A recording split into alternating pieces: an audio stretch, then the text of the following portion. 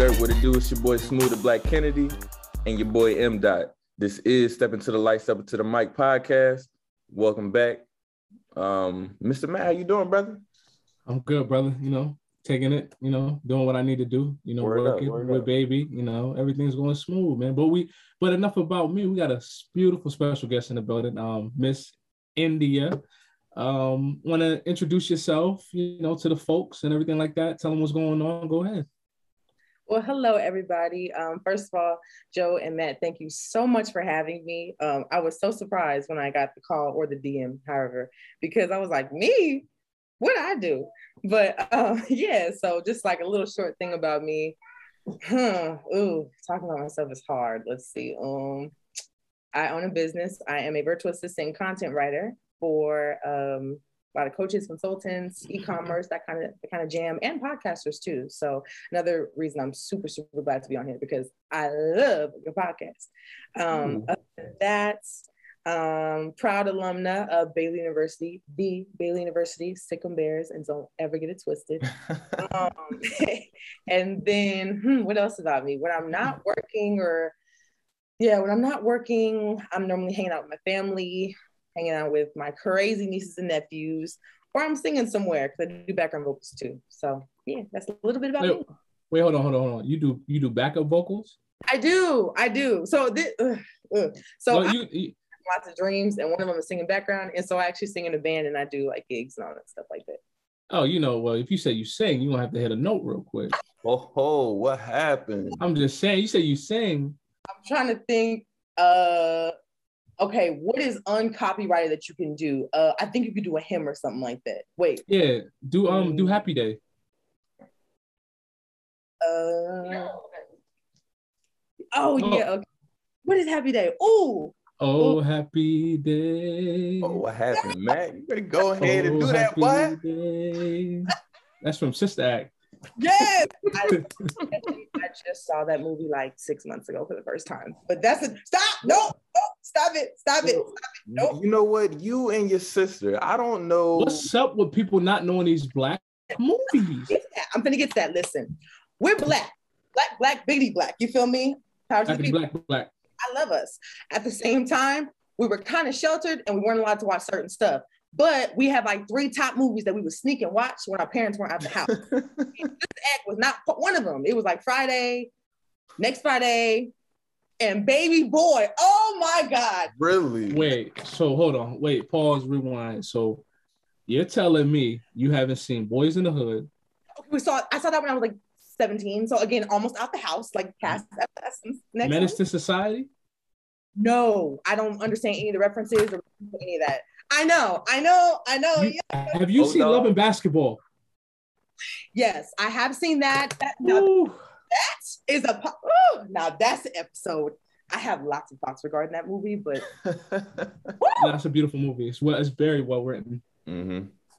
Yeah, I didn't directed see that. it. You said what? Who directed it? I don't know. Ooh, who did direct that movie? It wasn't Spike Lee, was it? No. Nah. Who did that one? I don't know. That'll be some homework. Yeah. Hey, listeners, comment who directed the Love and Basketball film with Omar Epps and the beautiful Sanaa Lathan. Please let us know. Comment when you do hear this podcast. Yeah, for real. I'm super curious to know. Man. Wait, so I'm like compelled now to list every black movie to see if you've seen it. Bro, it's not gonna help because I do this all the time with her sister. It's not gonna help. You're not gonna strike gold if that's what you're looking to do. See this? Let's see. Juice. Ain't seen that one. I know. Boomerang. Shout out to Eddie Murphy. Haven't seen that one. Oh my God. I just saw Coming to America last year, but you remember when they have released Coming to America 2 and they did that double feature on Amazon? That's how I saw that. What are the other big ones? Where they I'm trying to like where they got shot a lot. That sounds bad, but there's a lot of movies. They got shot a lot. They got shot a lot. Like the Juices and stuff. Dead President. You know what? Boom! That movie scared the mess out of me. I could see why. And I'm okay. I don't know if this is a spoiler. Like, sorry to y'all's listeners, but I feel like you should already seen it. But anyways, the movie part or the part of the movie when Chris Tucker dies and his eyes are looking that way, I was like, woo, I'm scared. and I never took her the same. So. Wait, so you're telling me you never seen Harlem Nights with Richard? Nope, that's another one too. Yeah, Harlem Nights. People like Harlem Nights, Richard Pryor. Have you seen Belly with Nas and DMX? That's another one. It's like Juice, but I haven't seen it. I know. I don't think a lot of people seen Belly because, well, all right, never mind. I lied. No, I think a lot of people have seen Shotters. Shotters is definitely a movie that a lot of people haven't seen. What is that? Does ATL count? Boom. ATL? And then ATL does count because it's recent, but we're talking about the old school now. Oh, no. New Jack City. New Jack City? Nino? Oh my God. All right, India. All right. Me and my best friend are supposed to do like a little movie night thing, sequential order thing of all the Black movies, but it has yet to happen. But yeah, but the same goes for all of my sisters. Like, it's not just me, it's my twin sister, older and younger. So we all collectively like really allowed to see those movies. So I just kind of missed that part of being Black when I was growing up. That's all right. Lord have mercy. We forgive you. We forgive you. We gonna get it together though. Wow. All right. So let's talk about you said you pretty much do a lot of like media work, right? Correct? Yeah, I do a lot of content writing. Mm-hmm. So what made you want to get into that field? What did you go to school for, if you don't mind me asking? Yeah, so I went to school for communications with a minor in English. So like I was literally like a bookworm nerd. Like my sisters would go outside and play PlayStation. I'd be reading books, series, all that. So like writing and reading has always been so important to me. And so that's pretty much how it started. And so, and also too, and I'm telling on my twin sister for a minute, but she knows I love her. In high school, I wrote all of her papers. And wow. My first client. To be honest, she was my first ever client. And so she used to threaten me. She'd be like, just write this paper for me or else. And I'd be like, I'm gonna tell on you. And I'm like, how are you gonna tell on me? What a jerk. But at the same time, this is actually where I found my niche. I found that writing is just not some folks' strong suit, and like just the concept of whether it's structured writing, creative writing, writing, etc. It's just not their suit. So I always wanted to help people in the writing area that they just weren't writing. So like my twin sister, I'm like, she's not good at writing, but like ROTC, she was a beast. Like she was telling them what to do. So I'm like, for me, I couldn't see her like fail and essentially not graduate high school because of something like writing. So that pretty much is where it started. And then throughout college, I was India, did you read the chapter last night? Okay, what happened? And then in my career, when I started my business, I was like, okay, India, what are you good at that comes naturally easy to you that you can help other people with? And I was like, oh, content writing. Duh. And so it kind of just clicked for me, thankfully. I mean, I had reflected on it, did research on it as far as the industry I'm in, but it clicked for me because I was like, India, just sharpen your skills in what you already know how to do instead of trying to create something that you know you're either A, not going to like, or B, not going to do as well as you could do when you're working in your zone of genius. Mm-hmm. So when you said, reading, that's something that you hold dear. What's your top 3 favorite books? Ooh, I Know Why the Caged Bird Sings. It's a good one. Next one's a child's book, but it's a really good one. But A Series of Unfortunate Events, like that. Oh boy! Hey, nice. Don't. All right, that's what's up. And then also, and then a business book, Traction, is very, very good. Oh wow! Traction's really, really good too. So yeah, I would say those are like my top 3 books right now. Okay, so out of Series of Unfortunate Events, which book was your favorite one? The first one, because I love an origin story. I got where it came from. That's my whole thing with superhero movies. If you don't tell me to watch Black Panther 10, because but I love a good origin story. It's like the first one was really, really good. And also as a kid, I felt bad for those kids who had no parents, And so stories always get to me. But I read that when I was like 8 or 9 years old, and they were like 8, 9, 10, 11, 12 years old. So that one was like the best one. Okay. All right, that's what's up. I think mine was the Slippery Slope, which might have been book number 8. Yeah, that was like way later in the series. Yeah, it was. Yeah, because prior to that one, it was the Carnivorous Carnival, I believe. Yep, and then Lemony Snicket took a break. He took a break from writing, and then he did. The other ones too, because it was I remember Barnes & Noble, that was my place, okay? And so I would get there all the time. I remember it came out, and I was like, Mommy, can you please get this book for me? And that was when I started collecting books too, like for like. stuff too. So you knocked out the Harry Potter series too, right? Okay. All right. Understood. Did you watch the movie though? I did. Oh, okay. So I kind of cheated a little bit, but I don't know my ABC Family. But I did read the first 2 books; they were good. But I was just like, I'm done with it. Okay, that's what's up. Yeah. So, all right. So your business, right? When did you realize that it was time for you to open up your own business? I mean, whatever gig that you had prior to was not kicking it. You took matters into your own hands. What brought you to that point? A lot of thought before my 25th birthday. So normally every year before my birthday, because my birthday is in August. So like July 1 through July 31, I normally reflect a lot. I reflect a lot. I write a lot, pray a lot, all that good stuff. And I really look at, okay, India, what in your last year worked? Let's keep doing that. And what didn't necessarily work? And how can we pivot? And so I was at a point in my life where I was like, all right, India, you like your job, you don't love it, but you like it. Like, and this is the thing too, like, I think my entrepreneurial journey is a little bit different. I didn't hate where I was in life. I liked my job, all that good stuff. No like major problems, I would say, but I just had this voice and it was like, there's gotta be more. And I remember this specifically, I had the same dream 3 days in a row. So God be talking to me in my dreams. I totally believe in the power of dreams. I believe like the more vivid they are for my personal dreams, the more they're going to come to pass in some way, shape, or form. And I had this same dream 3 days in a row. And I was I was on a meeting and I was supporting folks and they were going across the seas. And it was like I was helping somebody in London in one of the dreams. And then the next dream, it was somebody in America. And then the next dream, it was somebody in Canada. Very, very vivid. And I was like, all right, God, what does this mean? What does this mean? And so that's when I started researching. And that's when the thought had come in my head of virtual support. And I was like, okay, what does that mean? What does that look like? Like, is it scammy? Like, because I don't have time for it. And so that's when I started doing the research. And that's when I started going into overdrive. And then I came up with a plan. And I was like, okay, I think this is looking good. But I was like, let me pray on it to be sure. Because I needed some type of confirmation too. Like I had, like with my dreams, I have dreams. And then I wake up and I'm like, okay, was that a dream or what was that? But I needed confirmation.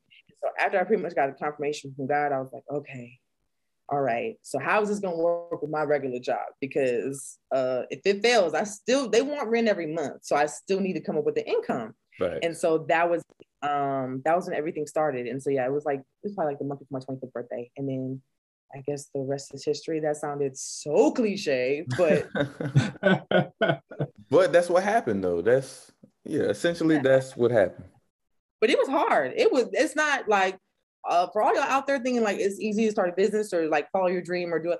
Actually, super hard, guys. If you guys didn't know that, because you have to literally rely on faith. Like you got to take a big leap and actually trust your gifts, your talents, your skills, and all those good things. And sometimes that's not easy. Like my first 2 quarters, I had like the biggest bout of imposter syndrome. I was like, girl, I don't know who you think you are. I don't know why you're doing this. But there was also that voice in the back of my head, but it was like, but you're doing it though. So just keep. And so that's kind of what has kept me going. So with you starting your business, right? How effective was having a support system to kind of guide you and really build you up and give you that reference of mind, like don't give up? Oh, extremely. I'm big on like having a village around you, because sometimes they hold you up when you can't hold yourself up. And so for me, I remember I told my sister, my twin sister, I told my big sister, I told my best friend. So I told them 3, those are like my 3, like those are my ace one boom coon partners. And they all were like, good job, boo. Like, that's what I'm talking about. And I was just like, really? Because I'm actually really, but they have been like the ones, and of course like my parents, all that good stuff, but like those are like my core support system. They've literally held me up. And when they tell me, oh no, I'm not gonna cry right now, whoa, that's really back. No, we're not doing that today. Yep, yeah, we are. Yeah, go ahead, let it out. No, we good, but show your appreciation. Yeah, absolutely. Like when they tell me things like, I'm so proud of you, or they just send me like prayers or affirmations and stuff like that, it's like they see me even when I don't say what I'm going through, like in my business or something like that. Because again, like it's not easy. And so like having that support system is so important. So because I know that they're for me, you know what I mean? Like even if, like, God forbid, even if my business failed, they would still be for me just because they are that supportive and loving and caring about me. And that I'm just like, me?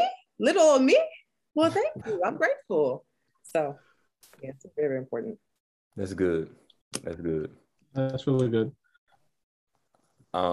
So you started your business how long ago now? Because it's fairly relatively new, right? Or fairly relatively new.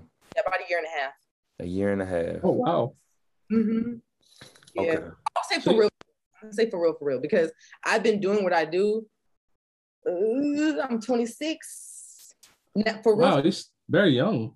Oh, thank you. For real, not including my twin sister, I've seriously been doing content writing and assisting for people since I was like 19. So I've been doing it for a while, but I legitimize it as far as like paperwork, business account, all that type of stuff as like a year and a half ago. Okay. Yeah, because word on the street is, people was paying you to do some work for them. Oh, what streets? Oh, I don't know what street. I stumbled upon some street and they was like, India Fordham, she be doing papers for the low, you feel me? Or used to somewhere. Man, I don't know. I wish you were around during my undergrad. Streets for y'all. I mean, you can drive down the street, it's fine. But no, yeah, that's true. It really is true. And that's the thing too. I would do essay editing, I would do pre-writing, all that type of stuff, especially for a lot of undergrads. And then once again, my twin sister, she was overseas and she was like, I need your help, but you're not here. And I was like, well, I mean, if you email me the assignment, I should be able to look it over for you. And then we would have virtual sessions and things like that. And so that turned into, hey, I have a friend. And then, hey, I have a friend, and then have a friend. So a lot of my clients, especially my content clients, word of mouth referrals. And so they've been driving down my street. Ooh. But that's dope though, because that means that your work is speaking for itself, right? Absolutely. And you're building this clientele without any promotion, right? It's just, hey, y'all need to hit up such and such. She is going to knock this joint out the park. You feel me? That's the crazy part too. Like, because again, I told y'all, like, I'm a nerd. So like grades matter to me only because in the society in which we live, an A, heavy air quotes on that, reflects excellence, right? Mm-hmm. So for me, it would matter a lot to quote unquote get an A for these folks because they trusted me so much with my knowledge and skills. And I guess my expertise in writing and forming like a quote unquote essay. Yeah. But never wanted them to think that they were less than or that they couldn't do it themselves. You just need a little bit extra support. You know what I mean? And that's pretty much my entire, my business kind of, I guess, motto, if you will. You can do it. It's just nice to have some support as well. And so that's where I come in to support you where you need support. I'm going to be utilizing your services over the next years. So absolutely. Yeah, I'm already sold. So I'm too funny. So speak about, you said you went to Baylor University, prestigious Baylor University. Speak about how that kind of shaped you and formed you into the person you are now. Ooh, it was the first time I had to be a big girl for real. Because I'm a twin, right? So, and thankfully me and my twin sister we are again, ace boom coon. That's my first best friend. We shared an apartment, AKA the womb together. So we were always in the And so, senior year of high school comes around and we have two totally different paths. Like I've been college bound since to pre-kindergarten and she was military bound. So I was like, oh man, this means I got to go out. I got to be independent for real. I got to find my own friends. I got to make my own decisions. And on top of that, I didn't have my parents either. But at the same time, I actually found myself in being in that season of my life. So of course, college, a lot of things come with college, especially in the dynamic that you go. But for me, it really allowed myself to be like, okay, India, who are you outside of the shadow of your twin sister or your sisters or your parents?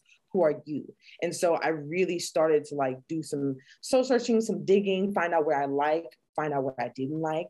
And so that was a really, really big time for me, just because I was like, girl, it's just you. I'm your roommate. God bless my roommates.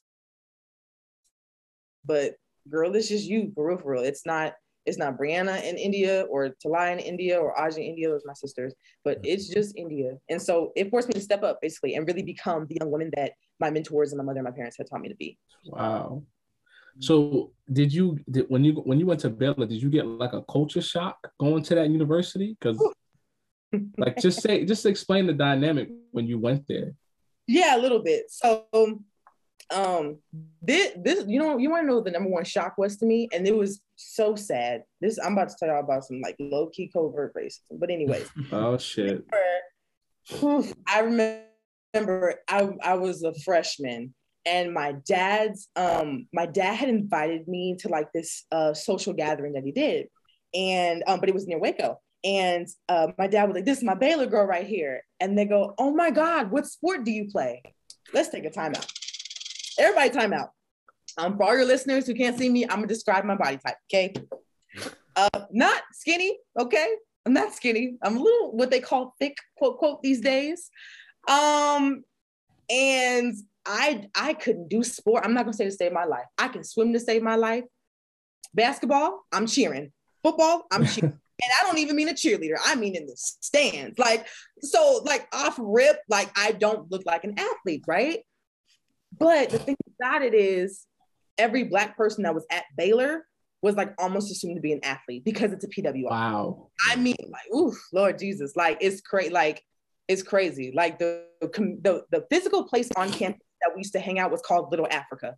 Like because that's bye-bye. Hey, hold on. So wait, explain what PWI is, because you gave an acronym, but say what it is. Oh, yes. So PWI is a predominantly white institution. And so that means that they were founded by Wahite people, and either they And when and people listen, Wahite does not. We're not talking about a native indigenous tribe. We're talking about white folks. No, it's a different pronunciation of white, but no, the white people. So it normally means that it was definitely founded by white people. And then to take it a step further, they probably more than likely your average PWI just started accepting Black people in like 1950s, 1960s, right after the Civil Rights era. And so like the first Black Baylor graduate like just passed maybe like I want to say in the last decade. Wow. What? They did not like the first Black graduate of Baylor University was like 1970 something. Like it was in the 70s. Oh yeah. Wow. But that's, I say that to say this. Those are the types of things that go through your head as you're experiencing a culture shock. People ask you what sport you play, even though you don't even freaking look like you play sports. Or they ask you, not why are you here, but like, why are you here? Every single Black person on campus. And in one way it's great because you build a community, right. All that, because it's about 300 of us out of 15,000. We have no option but to be united. So but, go ahead. The percentage of Black people was probably less than 1% then. More than likely. I want to say our actual, let me get to line. I've graduated like years ago, but I want to say it was like 8% of us. But get this, Matt, out of the 8%, I want to say it was like 4% were there for sports, right? So folks like myself who are strictly there for academics, 3 to 4% at best. Wow. You know what I mean? So like, honestly, like you can count so of course I'm probably the only Black person in my class, but in an auditorium style class of like 400 people, for like, intro to world oceans, you can see the sprinkle of Black people, and you have me, regular clothes, the one over there in not the soccer jersey, the basketball jersey, and the one over there in the football jersey. And it's like, hey guys, what's up? It's just us. But that becomes your normal. And so that was a shock to me only because even, I'm from California, we're a little more liberal out there, but also we're more mixed. Like even where I'm from, I'm from Black community, Black people, Asian people, Hispanic people and everything. But the people of color I saw at my undergraduate school, it was a little more of sprinkles, if you will. And they're working on it now as far as, bringing more people of diversity in there. But when I was there, like, I got asked like 2 times, oh, what sport do you play? I was like, the academic decathlon. Like, what do you expect? Do I even, I could do shot put because I'm thicker, but that's it.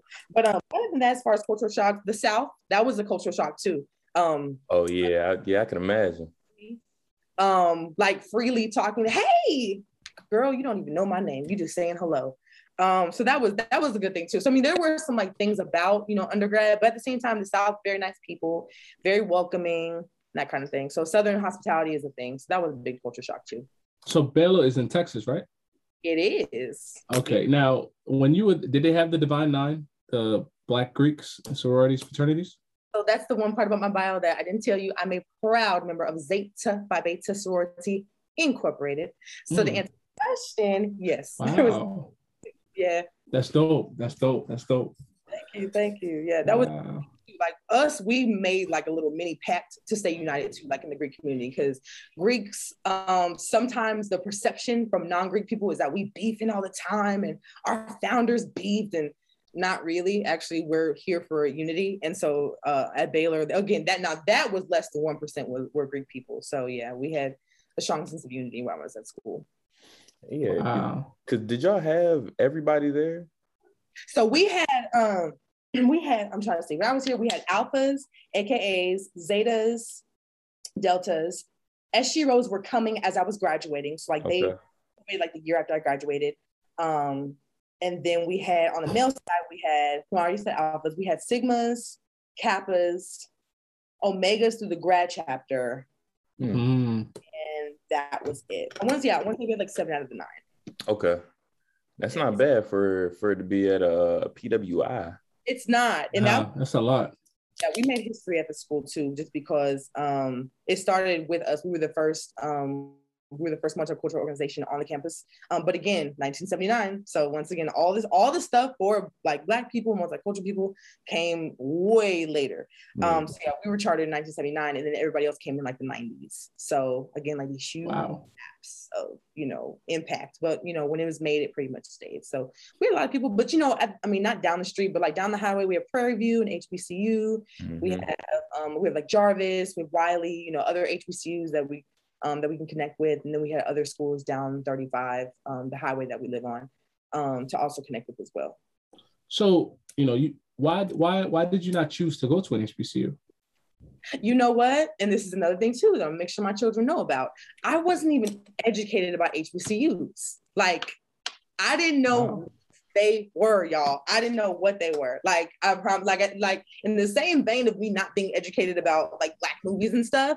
I did not know about HBCUs. So like, I just didn't know. Like, I was like, for me specifically, Harvard was pushed, Baylor was pushed, USC, UCLA, those big name, quote unquote, sweatshirt schools. They were always pushing me. So I was like, what is a Howard? What is a Prairie View? What is a Wiley? What is you know, I don't know what that is. And so, but also at the same time too, you know, geographically speaking, HBCUs stop at Texas. So if you don't have anybody in your family that is from the South and or HBCU life, if you're from like New Mexico and on, it's a toss-up if you really know about them or not. You know what I mean? I was gonna say that, like, to your defense. Oh yeah. None of the HBC, you wasn't close to any of the HBCUs at all. And you're not the first person that I've met from somewhere on the West Coast where you know, they didn't know anything about HBCUs. Not to take away from, you know, their Black identity or anything like that, but they had no idea. And this, you know what I'm saying? If you was never raised in that culture, absolutely, you know, then it's like, all right, cool. But it's dope that they find out about it, you know, but not a lot of people know. So you could have went to Harvard? I didn't apply. But I wanted to, though, actually. I wanted to just to say I got in. Like, just to be like, I got in. Wow, that's amazing. But no, I didn't apply. I was just like, no, I'm not gonna do it. But at this time, I had already fallen. Yeah, you definitely could have got in. But at this time, I had already fallen in love with my school. So I was like, oh, I'm just going to this school or nothing else. And so, yeah. All right. So let me hit you with this question, right? Because one of the episodes, especially when me and Joe was talking about, you know, interracial stuff. We brought up a lot of different terms like tokenism, you know, bedwench and all that other stuff. Did you experience tokenism while you were at PWI, Baylor University? Yeah. So tokenism being, you asked me because I'm the only Black person in class. Yeah. Yes, all the time. Not all the time. I would say a good 30%. So here's the thing about me. So I'm a girl, obviously. I'm a Black woman, right? The number one thing I always got asked about, hair. Wow. So your hair grew. I pressed it. Oh my God. No, you cannot touch my hair. I am not a museum artifact. You can't. Wow. Your greasy fingers in my hair. I can't lie. That's a pet peeve. Like, you don't see me asking to touch your hair. Why are you touching my hair? Like, and no, but the thing about it is, and I will say, Southern people, God love you. Y'all are bold. Y'all will just go, oh my God, look, and you'll reach your hand out and put your fingers in my hair. That don't work. Are you they touching the crown? The crown. Come on, my Solange don't touch my crown. Like, oh yeah.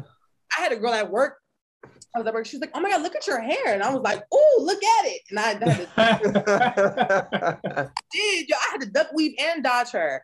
But I would say that's probably, as far as like tokenism goes, they would ask me definitely about my hair, hairstyles, why Black women do what we do, and I'm like, quite frankly, because we're dope and our hair has the ability to shit up. You feel me? So, but you know, and this is the interesting thing too, especially when it comes to like interracial dating. I would have a lot of white men ask me, what is that with your hair? What is that? I like it when y'all do this, but it confuses me when y'all do that. What is that?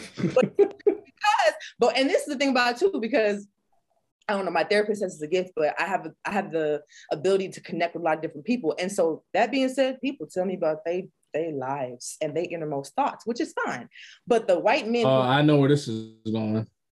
You know, so the white men who asked me about my hair, it was because they had an interest in dating Black women. They just didn't know how to either say it, they didn't know how to approach the situation, and also, and this one too. Let me calm down. Let's talk about this. I'm very joyful, right? Your Lord's my strength, thankfully, but they would ask me about the quote unquote angry Black woman syndrome. He would ask me, like, is it true? They would ask about that?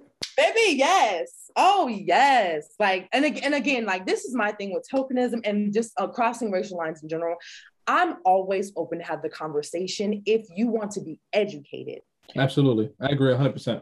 I'm down for that. I will educate you on why I want to twist my hair one day and take it down, or why I'm offended when you say the N-word in a song. Don't say that. Don't do that. But it's because if I can tell your spirit is that you actually want to learn about our culture so you can understand us better and then treat me with respect, equality, and offer me the same opportunities, we can talk all day. But if you're going to be malicious, I'm just going to ignore you all day. I'm not going to ignore you, but I'm going to, what does my grandmama say? I'm gonna be nice, nasty to you. So I'm gonna tell you about it, but I'm gonna tell you about yourself and why you shouldn't ask me that question. So but I had these white men, to go back to what I was saying, I had these white men ask me about women, Black women, and how we are, because the stereotypes are that, change our hair all the time, we buy all this weave and all sorts of type of stuff, and that we're angry and attitudes. And I'm like, actually, we be joyful all the time. Like, we be joyful, we be happy. We love life just like you love life.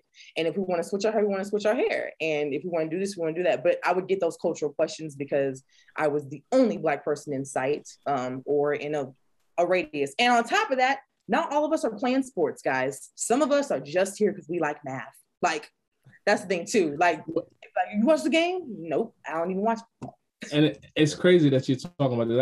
I got a slight anecdote to talk about real quick. So I work in law enforcement, and one of my guys, he's a good friend. I mean, he's not like, his questions weren't malicious or whatever. He really just didn't know. Like, he was asking me like about Black Lives Matter and all this stuff, and I just had to like really sit down with him, close my office door, and really have a conversation with him about it.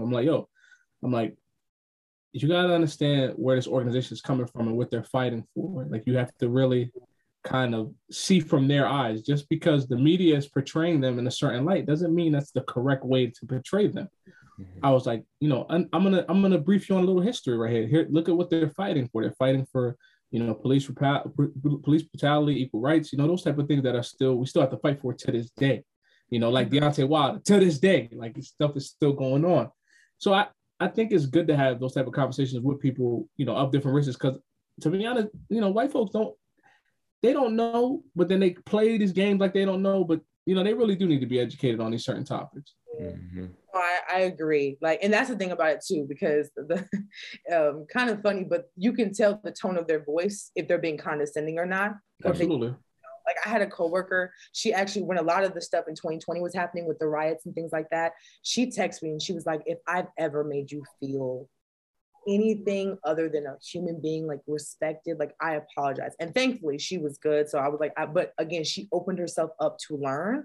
I was like, I can appreciate and respect that wholeheartedly.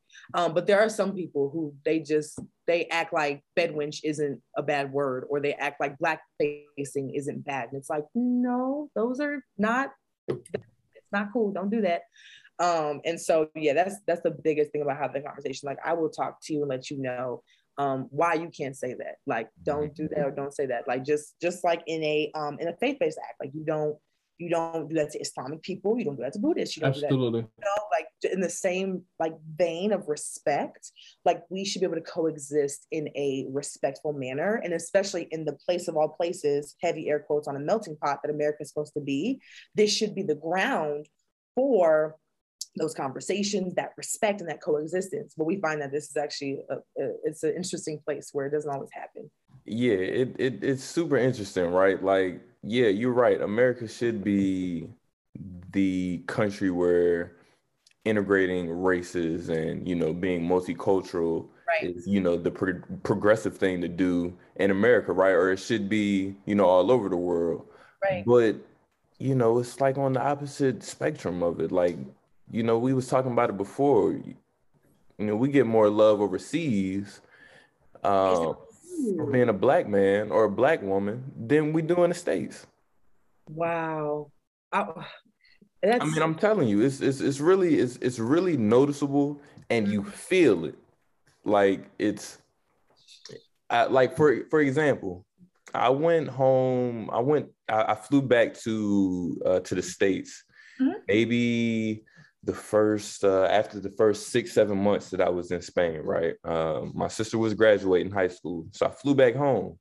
But I got so used to being out in Spain, like the feeling of being able to walk down the street and not have to look over my shoulder or worry about the police messing with me or getting behind me while I'm driving or something, and just, little stuff like that. I didn't have to worry about people looking at me funny because I am a black man.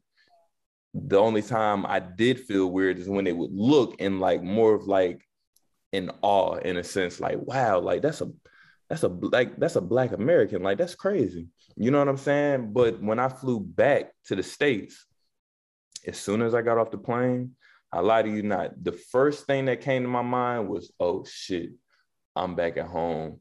Now I have to be on my toes. Wow. Wow. That's a terrible feeling to have, you know what I'm saying? Just to come back to, where you're from. Mm-hmm. And that's the first thing that came to my mind, at least. I can't speak for everybody else, but you would think that I'm like, all right, cool. I'm home. I get to go see my family now. No, the first thing that I thought about was police and me being back in America as a black dude. Sheesh.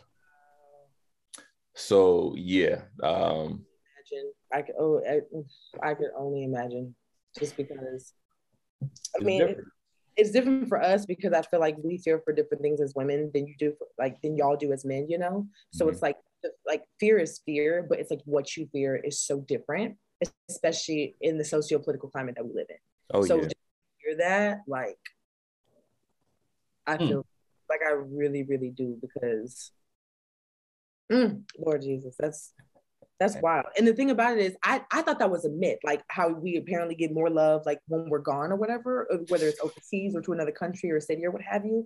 I didn't know that was real. And I thought that I actually thought that was just like a myth, not a myth, but yeah, like a myth basically, actually, when you go to places like Asia, like apparently like they don't see Black people often. So they're like, can I take a picture with you? Can I take a picture with you? And I've heard that. I've only experienced that once, but that was because I was at a conference and folks from Japan had come over here. And can I take a picture with you? Like, and I was again in a room full of white people and they wanted to take a picture with me. And I was like, me? And they're like, but again, like that, I'm fine with. Like, I don't know those people. I have their email, but God bless them. But again, I got to be a part of exposing you to something new. Like, that's super cool to me. But yeah, I just, when it comes to the actual fear of like being your own skin, like sometimes that's a real thing, and that is just sometimes unimaginable, but it's real. Yeah, definitely real. But hey, that's one of those things that I think that everybody has to pretty much work out in their life, right? Like I don't like racism and all that stuff, being biased. I feel like those things are taught, and that's what's, absorbed into any person's mind at a young age, right? And it's on the parents to, teach their child, the right and wrong way to treat somebody that doesn't look like them, because it's only, if we're being honest, it's only one race, and that's the human race, right? And I feel like me and you had a conversation about that before. You and Matt, or me and you? Me and you. I was somehow. When we was in Texas, I think we had touched on something like that. I don't think it was for long. Mm-hmm. Anyways, yes. So like I was saying, it's only one race, right? And that's the human race. The world would be so much more better if everybody worked together, right? Like imagine if everybody got along. Everybody got along. That'll never happen. But Matt, just imagine, you know what I'm saying? Do you believe that the world benefits from conflict? Absolutely. If there was no conflict, there would be no money. Because you got to look at it, right? Mm-hmm. If we were all able to, like the 99%, regardless of race, right? We all able to kind of get together and just say we're gonna stop this. The 1% would have a fit, because we're not doing what they need us to do, which is work, be mindless drones, and continue this life. You know what I mean? Don't go into entrepreneurship, continue to work. Our money goes to paying the government, whatever the case may be. Yeah. I think it's just, we're at this point where it's just like, as Black people, right? I don't think I can just neglect 400 years of slavery and neglect, race riots, and neglect KKK and the injustices that's been brought upon us all this time. I just can't let that go. Maybe that's just me being me, but it's just something where it's like, they've had so much time to advance and prepare, and it's just like we're still like way, way, way back. Mm-hmm. You know what I mean? And I'll never forget when, I had this one professor that for my graduate class, and he told me, and I asked him, I say, do you think, what is your thoughts on integration, right? And with the civil rights and everything. He said integration killed the Black man. And the reason being why he said that, right, is because if you look at it, during that time, if you were in your own Black community, you were able to build your businesses and everything like that. You would support your community. Now, if you integrate, the dominant society is going to take that one popular Black man, that intellectual, that intelligent Black man, pluck him from his society and put them in their society where he can commingle and everything. He's going to forget about his hood, his ghetto, his environment. He's going to go live in their environment, in their suburbia, and then just continue to make them money and continue to work for them. So that's how I think my thinking is. And it's, to me, I'm like, I don't know. I just don't think we can get to a point where everybody is commingling to, there's no racism, no hate, because it's just, I just don't think it'll ever happen. No, it won't. So are you familiar with, what are they called? Oh, like Pan-Africanism and stuff like that? Yeah, absolutely.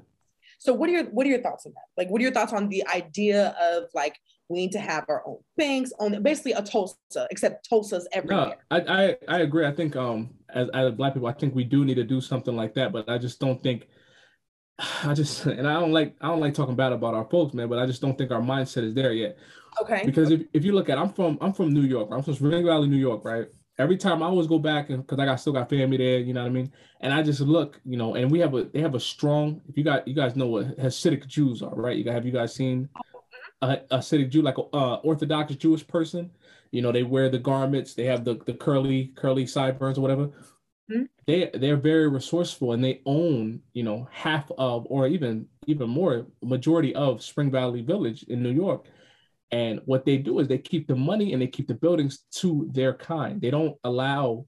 I heard that huge in New York. Yeah, and it's crazy because Spring Valley is made up, majority Haitian, which is me, and then the majority Jewish and Spanish, like Mexican and Puerto Rican. Mm-hmm. But the Jewish people, they have waited so long. Now they own a lot of the new property. They own a lot of the new developments that's happening in the community, and it's like, it's going to be a point in time where they're like forcing the Haitians out because they're going to skyrocket the price, like gentrification, and it's going to allow them to own that area, own that whole area, because they keep everything in house. Right. Like right. I'll never forget this. And my wife, she's Filipino, right? Mm-hmm. Her mom was looking for like a new doctor, right? And then she was like, "Oh, why don't you go to this doctor, whatever?" She's like, "Nah, I got to go to a Filipino doctor." And it's like, it's still that same thinking. Like we will never get to that point in time where we just keep everything black. Doctors black, yeah. Yeah, it's just crazy because we're the biggest consumer of everything, and we never can put that money into, black items or black things, because there's not really a lot. Like you can't find a black grocery store around here. That'd be pretty difficult to find, right? Because I don't know if you guys you ever watched Killer Mike did a special on Netflix. Trigger warning. Yeah, right. Where he was just. Was it good? No, it was really good. Have you watched it, India? Or you haven't watched it? I haven't watched it, but I heard there's like a whole Netflix list I have that I got to get to it. I got to do it. So you got a lot of catching up to do. I do. It's a lot.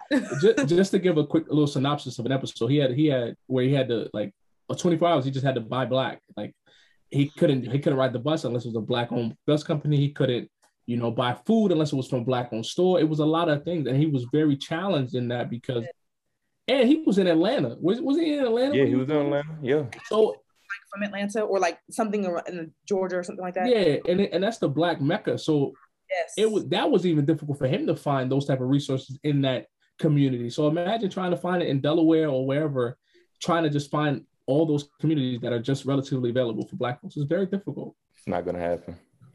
So I think it'll take time. I think people are starting to wake up a little bit more, but I think it takes a collective. Like every time they always talk about, when they're campaigning, they always say, yeah, we need to pick a candidate that's for Black folks. And look at this, look at the dumb-ish, people voted for Sleepy Joe, and look what Sleepy Joe's doing. You know what I mean? And then Sleepy Joe even said out his mouth on the Breakfast Club, if you don't vote for me, you're not Black. How's a white man gonna tell me? How's a white man gonna tell me I'm not Black? That don't even make sense. And then the Breakfast Club, they're eating it up like, oh yeah, Sleepy Joe, that's right. Yeah, like what happened? Come on, man. Okay, because I'm a communications major. I thankfully I use my degree almost every day. But if going with the communications part, that's great media, and that's great. That's a great clickbait thing to talk about, because then it gets people to say, like, think about, like, if Charlamagne the God and Sleepy Joe and Angela Lee and DJ Envy are saying that if I don't vote for him, I'm not Black, I gotta vote for Sleepy Joe. It's an interesting thing, just because because I heard about that, and then of course, like, Breakfast Club, I like the Breakfast Club, and so they do think pieces, talk pieces on it, and so first of all, like again from a communications marketing perspective, his campaign manager, I'm like, okay, I think we should do a little bit more press junket training, because like the Olivia Pope in me was like, I love me some Scandal. That's my show right there. I will watch it to this day. But really and truly, like when it comes to politics, because it's such a game, the stuff you say will either be used against you or for you, or it'll be saved for later. Like it's literally for you, against you, or saved. And so when he said that, I was like, that to me, that was, I'm not gonna say it was equivalent, but do y'all remember when Hillary Clinton on Breakfast Club was like, I got hot sauce in my bag? Hot sauce. I was like, now see, that's what you get. She said what she had? She had hot sauce in her bag. So what, she get that from Beyonce? Yeah. So the same time that Hillary Clinton was running for office was when Formation was popular. So okay. For copywriting reasons, I won't sing it, but I got hot sauce in my bag swag. And so she was like, I got hot sauce in my bag. Why would you, Hillary? And this is the problem with Black folks. Like, they eat up those little tidbits or popular celebrities endorsing, when it's like, this celebrity makes $40 million. Whatever this lawmaker puts in effect, that is not going to change their life at all. So I think as a collective, we need to pull our money and put it into the correct candidate, because every other community does it. LGBTQ community, they're very good at putting money into a candidate that's going to enforce the laws that respectively is going to help aid them. Asian community is very good at that. Latino community is very good at that. They always do that with a person they're going to back. Black people, they will never do that, and they never have, and they never will. And I don't know what the hell it is about. But every candidate I've always seen, they never push. And I love Barack Obama. I'm about to just go on a rant. I love Barack Obama. But god damn, that man did not do a thing for black folks. And I swear to Bob, that's the one thing that they're gonna say, well, we gave y'all a black president. I mean, he ain't do nothing for y'all. What y'all think we're gonna do for you? Nothing. Well, the interesting thing is, and I try to, politics they're difficult in general, but I try to be aware of what's going on. I think what people sometimes miss is that your local laws actually affect you more than the presidential. Yep. Absolutely. Don't get me wrong, like president, like because of the shape of our government, right? Executive, judicial, legislative. Thank you.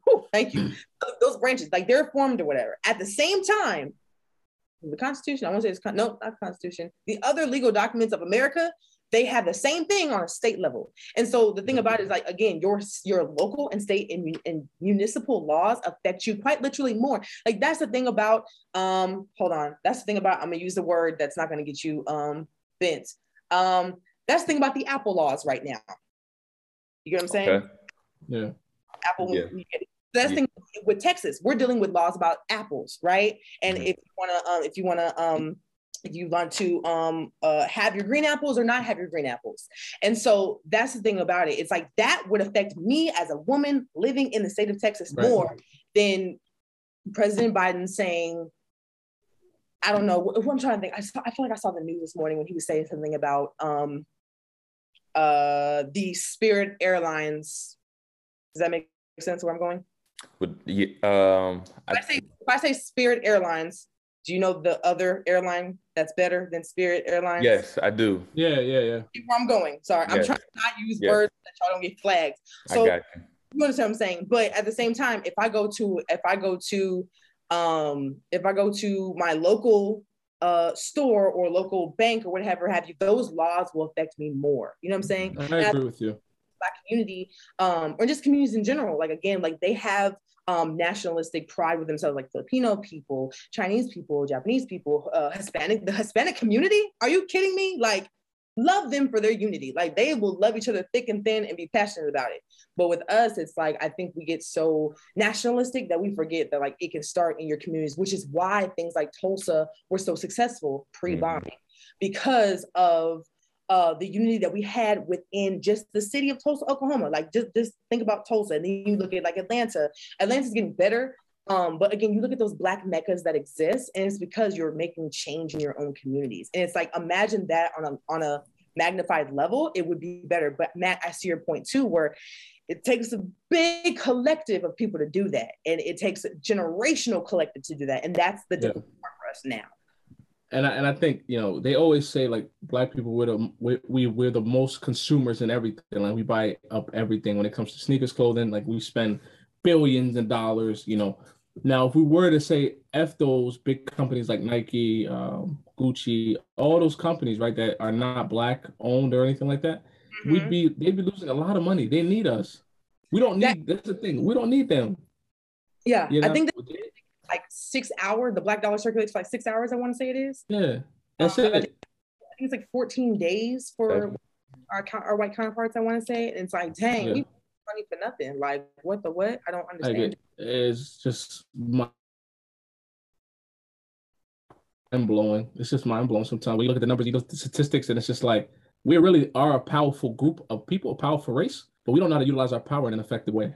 Yeah, I mean, we're only 13% in the country, but we're a very, very strong 13%. Yeah. That's why, even going back to President Biden's election, like they needed the Black vote to get him in, because other than that, it was President Trump again. And then, if you actually look at the statistics, like I don't know if y'all remember, but like Georgia really made that happen. But who lives in Georgia?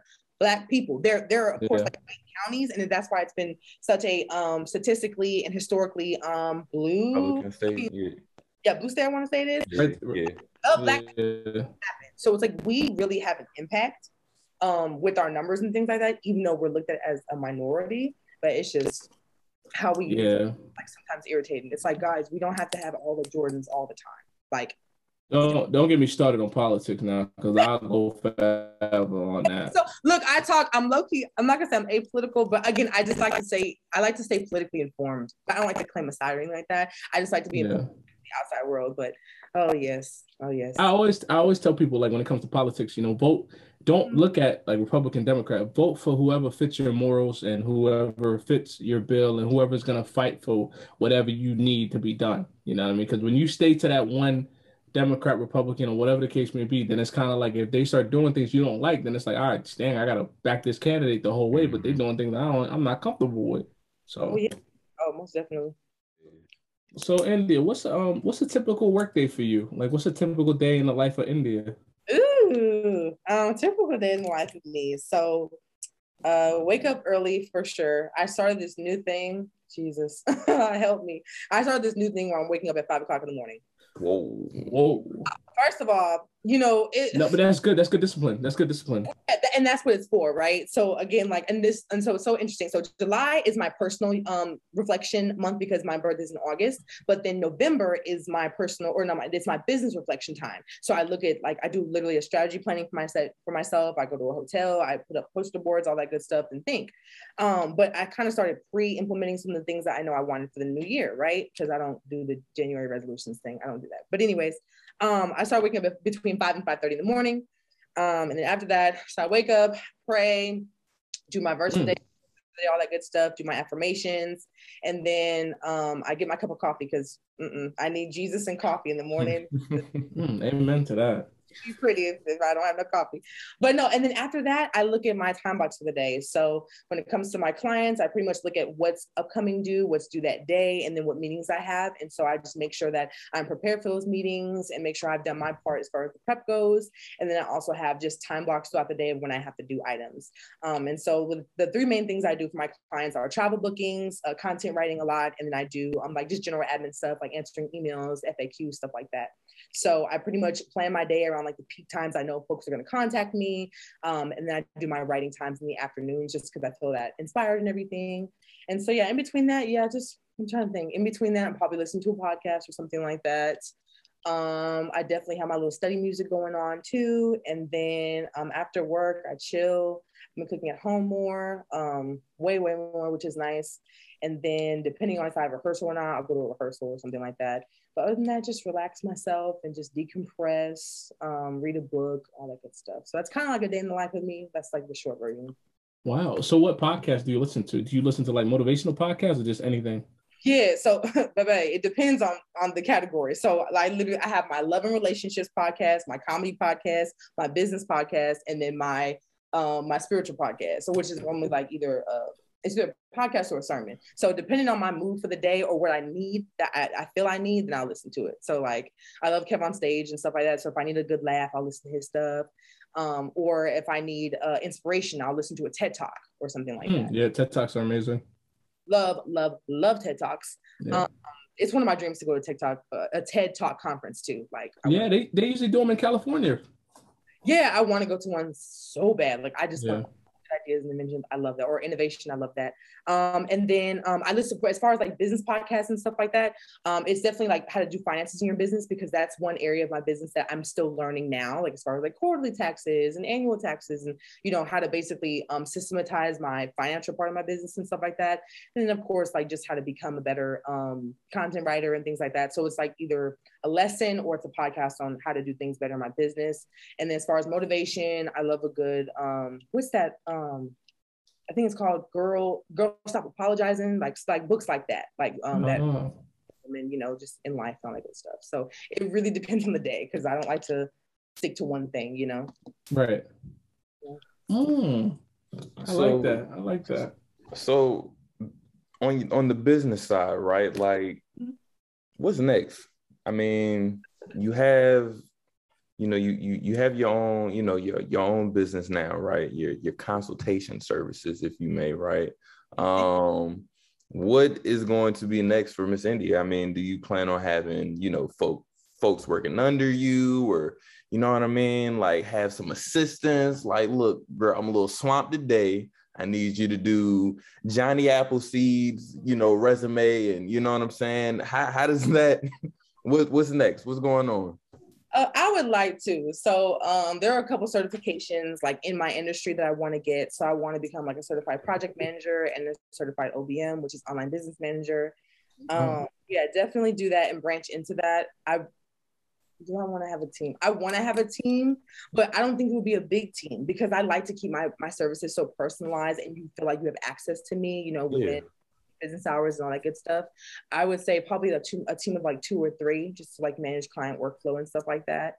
And then trying to think what else. Oh, and then just as far as like my brand, I want to expand my blog. I currently have a blog right now, and then also expand my YouTube channel as well. So I would say those are like my immediate things, like in the next 1 to 3 years, that I really want to expand upon. Okay, so what's on your YouTube channel? What do you putting out? What do you do? This world.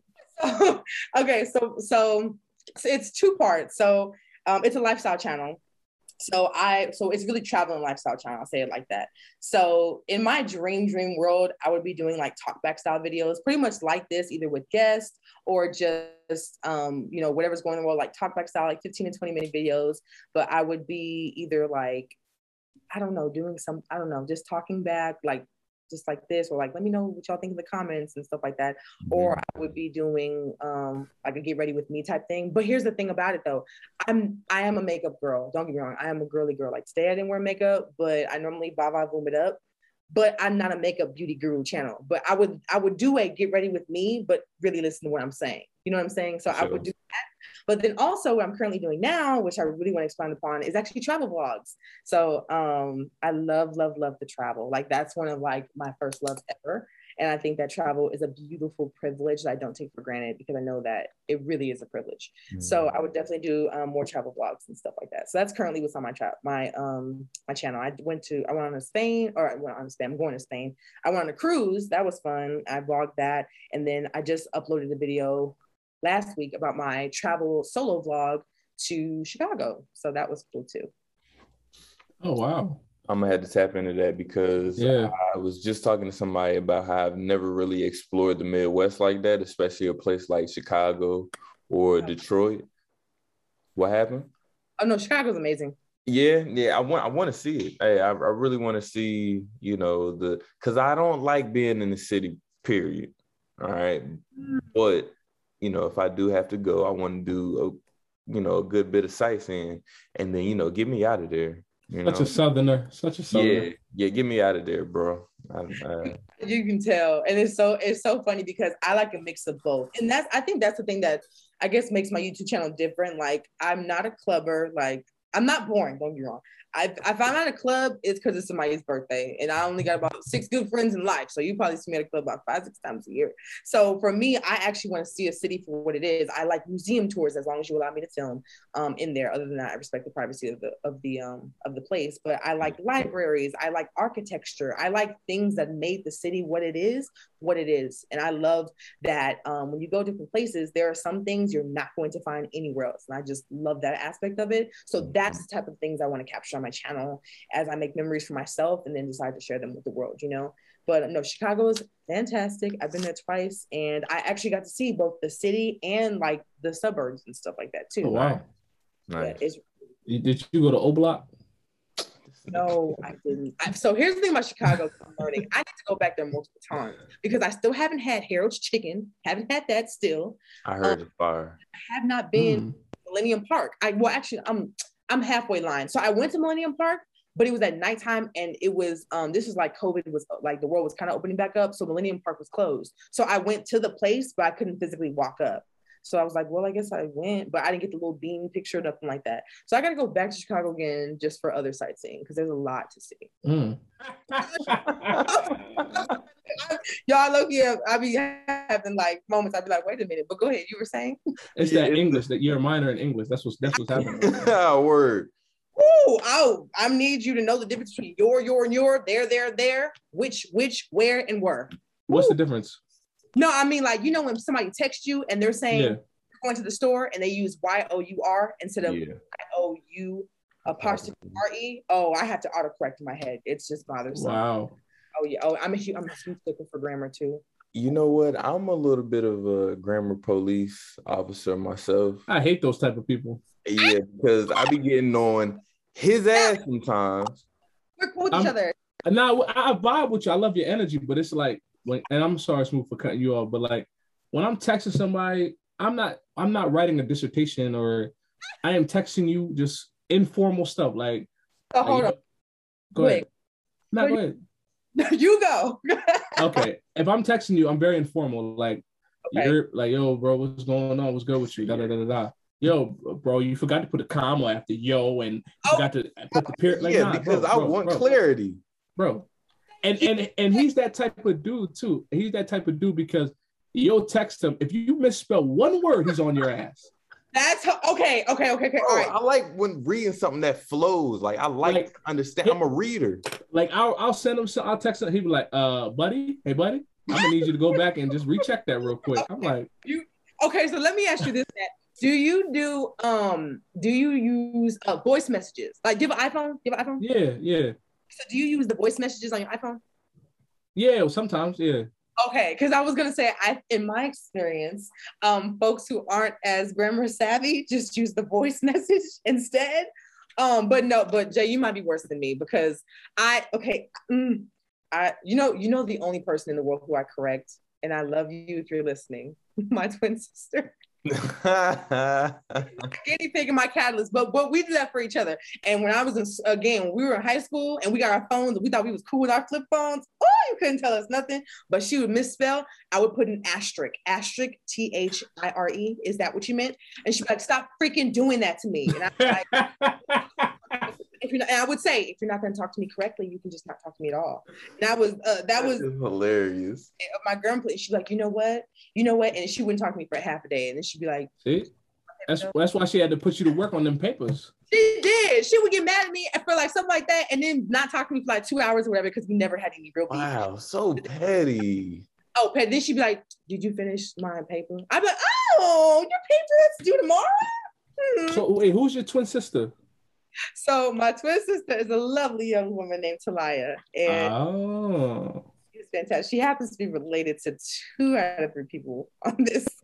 On this podcast, but yeah, no, it was bad with her. She'd be like, "Did you finish that paper?" And I'd be like, it's correctly grammatized too." So yeah, no, I will say I'm not like Jay though. I don't do the asterisk no more. And I don't do that just yet. But I am secretly like, why are they using the wrong the wrong there? Were going, not we were going. Oh yeah, I'm secretly like. But you know what? I do it because I expect excellence out of them. That's what I want. All right. I want y'all to always be on y'all game, right? You never know when somebody might pull up on you. Hey, look, cuz I need you to type this paper up. And if you do this, grammar free, 100 grand right there. Bruh, I'm training. That's never happened. It's never happening. I'm training y'all. I'm gonna be honest, right? I support the spirit in which you come.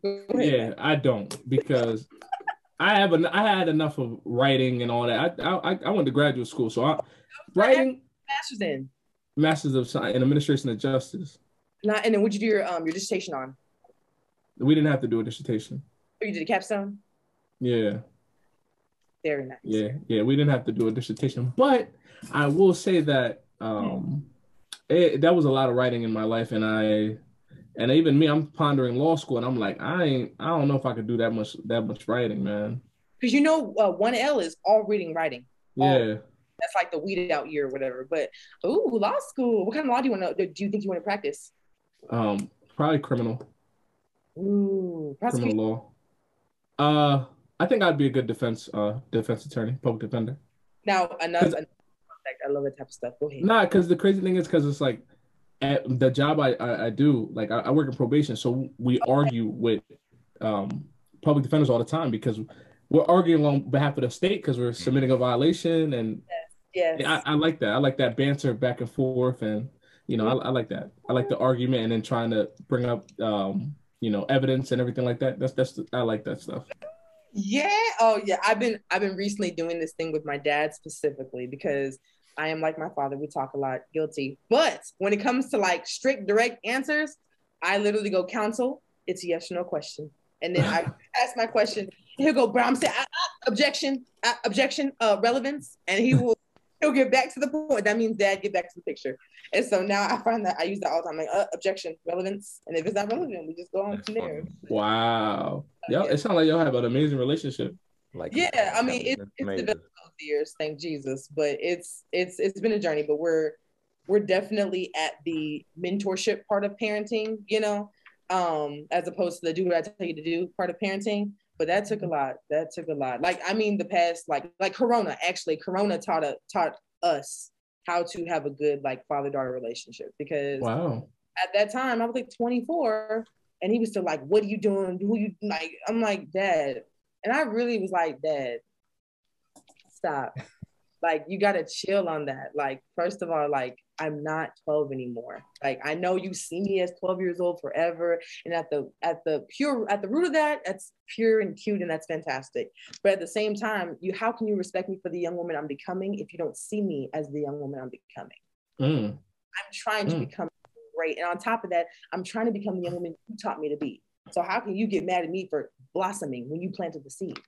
And he just looked at me and I was like, yeah, I got you, didn't I? And he was like, and that pretty much not shut him up, but that started the transformation.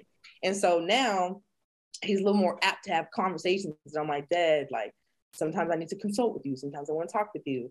And sometimes I need direction, but sometimes you gotta let me figure out as the adult I'm trying to be.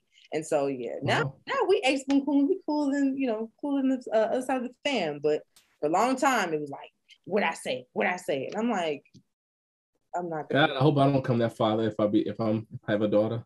I mean, and the thing about it too, I feel like father-daughter relationships this is why they're so important, especially in the Black community, but because that's the first relationship you have with a man, like ever. Yeah. Like, so how he treats you, like, it's gonna set the tone or set the bar, if you will. And you're pretty much that's the first viewpoint of a man as a girl. So it's like, my dad, like, he my ace boon coon. So thankfully, like, the men that I like whoever my guy out there is, like my husband or whatever, then he would have to have some character traits of my father because of the high regard that I have for my father. You know what I mean? Mm-hmm. And so that's just come from our relationship now. But yeah, it took a minute. And now it's trickling down to the other girls, because I guess I was the guinea pig for all four of my sisters. And now he starts treating them differently because of what we talked about. But we had a huge heart-to-heart, like, it was like smack dab middle of COVID, and we had nowhere else to go but your room, my room, living room. Right. And we had a huge talk, and I was just like, Dad, like, our relationship has been weird because of the way you treat me and because of the way you see me. Like, you can't put me in a box. Like, you see me in this box and you can't do that. Like, who I show you is who I am today. And on top of that, I don't need you making your own perceptions of who you think I am, because I'll tell you who I am. Like, that's like, my dad thought I was just out. Now, I don't even know why he thought that. Like, probably because I sing background vocals and I gig sometimes, like, I'm staying out late when it's like, Dad, the show didn't start till 9 o'clock. Do you expect me to be home at 9:30? But I had to explain to him. I was just like, Dad, first of all, you were doing the same thing, because the thing about it is, all the things that I've done, my dad did. My dad was a sound guy, and he plays bass, and he plays keys. Like, music runs in our family. So I'm like, Dad, how are you gonna be like, you need to be in the house at a certain hour? I'm gigging. That's the same thing you did before you had me. Like, Daddy, come on now. And so when we actually had those heart to hearts, and it was a series of conversations, it actually got us very much so closer. And so I'm grateful for that now. Wow. So let me spice it up a little bit, right? So you said that your father you're gonna want some traits for him, for the man that you potentially see as a suitor. Absolutely. So what traits are you looking for in a man? What do you want him to bring to the table? Like, those type of things. If you are looking, or, just asking just to ask, Not Jay getting spiced up like, what's good? No, I would say God-fearing for sure. Like, on a faith base, I need us to have the same beliefs, just because foundationally, like, I need us to be on the same foundation. Leadership. My dad he's a leader. Like, he's a leader. You can't take that from him. Like, he's a leader. Like, just in every aspect of his life, he's a leader. So I would say that for sure. And I would say,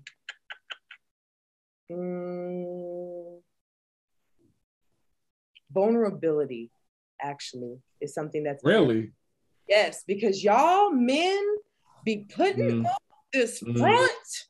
Y'all be no. This is where we disagree right here. Matt, don't say no, because you can't speak for every man. Understand? Well, no. Well, let's speak in generalities, though. I'm speaking in generality. I'm not speaking for the minority. Yeah, vulnerability. So wait, hold on. So you think a lot more men are like vulnerable these days, like opening themselves up to females? No. So why I'm saying no, right? Because when do you want your man to be vulnerable to you? Do you want him to be vulnerable to you the first day he meets you, or do you want him to be vulnerable to you 6 months, 12 months, a year into the relationship? That's what I'm talking about. Okay. Because if he's vulnerable the first day he meets you and says, yeah, India, man, I just got a lot going on right now. I'm depressed and this, that, and the third. First day he meets you, he's unpacking a lot of stuff. And to you, you're probably gonna be like, I don't know if I could deal with all this that's coming with this man. So when I say no to the vulnerability, I meant that to be, when would you like that man to be vulnerable to you? That's what I'm saying. Okay. Yeah. So, to your point, Matt, I've actually had that happen on a first date. I bet. First, and this I'm trying to tell y'all, my gift will make room for me, literally. And I'd be like, dang, Lord, like, really? And so I've been on experiences when it's supposed to be us, me and you, and I'm hearing all about the crazy girl that you were with before me. And I'm just like, oh, bless you. Like right now, we're praying. We're not even on a date right now. I need to pray for you. Like, that's how serious it is. So, but here's the thing that I've learned about real vulnerability, right? Real vulnerability is a natural progression, right? And that's different from you pouring everything out. Normally when folks are pouring out, it's because they've held it up so long and nobody's ever heard them. That's just pouring out. But vulnerability, that's a progression of trust, really and truly. Because if you think about it, the people that you're vulnerable with, you have to trust them first. Yes, it's facts.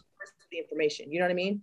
And so for me, I think that vulnerability is over a progression of time. But sometimes I've also found in my dating chronicles that a lot of men like to put up this, I'm like Mr. Krabs lobster shell of a person, and boo, I've known you for 6 months, and like this is the part where it's okay to do what you need to do or talk to me or whatever like that. So, but again, at the same time, I think it's a natural progression, and right. As trust, then I would like the vulnerability. But I say that to say this, like with my own dad, some things it's taken him years to get vulnerable with me about.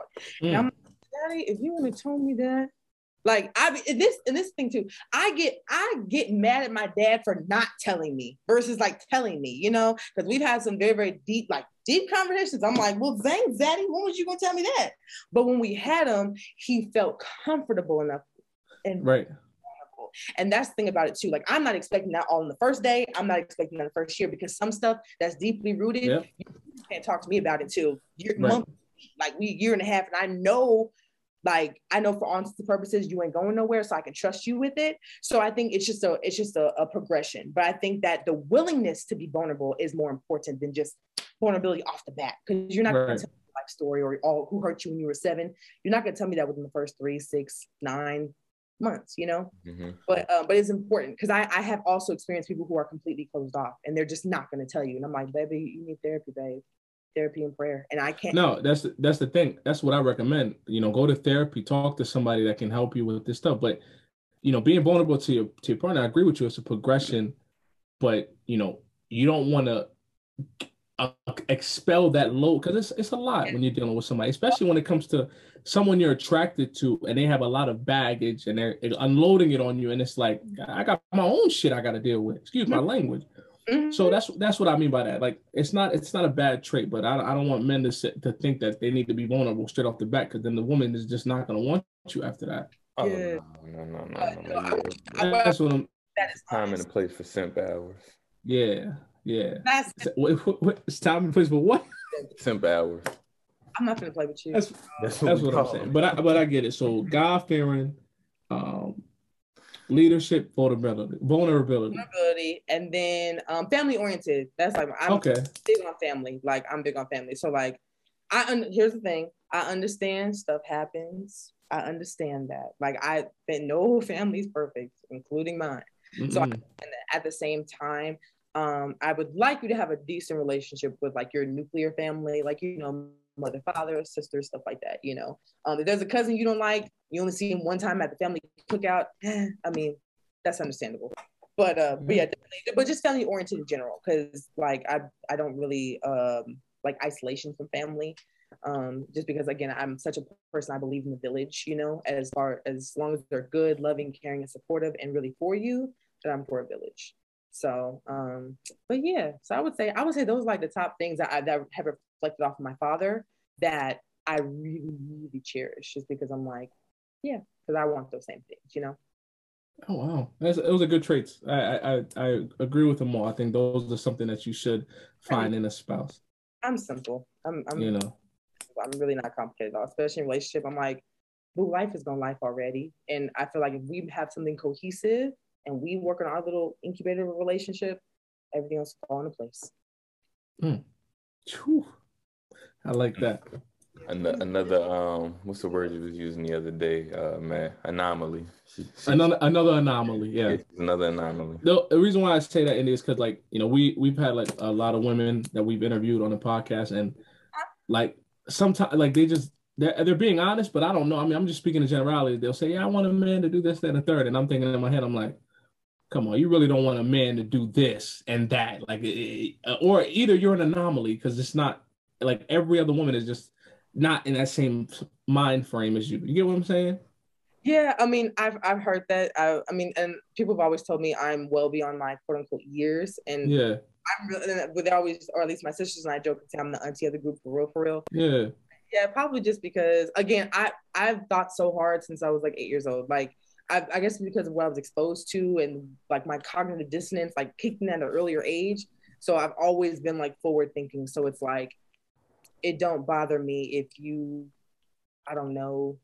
I'm trying to think, what's something really, guys, oh, this is a good question for y'all. What's something that we as women nag y'all about that it's like, really, you're making a big deal out of this? Yeah, doing tasks like dishes or taking out the trash. You know, it's gonna get done. It's gonna get done. So, yeah. So for me, that's not a deal breaker.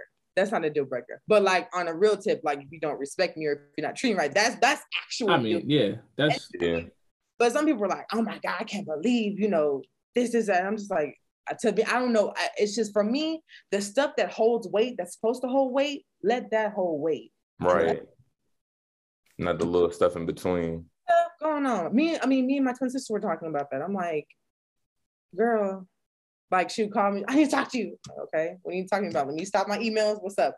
And we would talk and everything. And I would always tell her this. And I told, first of all, I'm like, as I speak to you, I'm speaking to myself.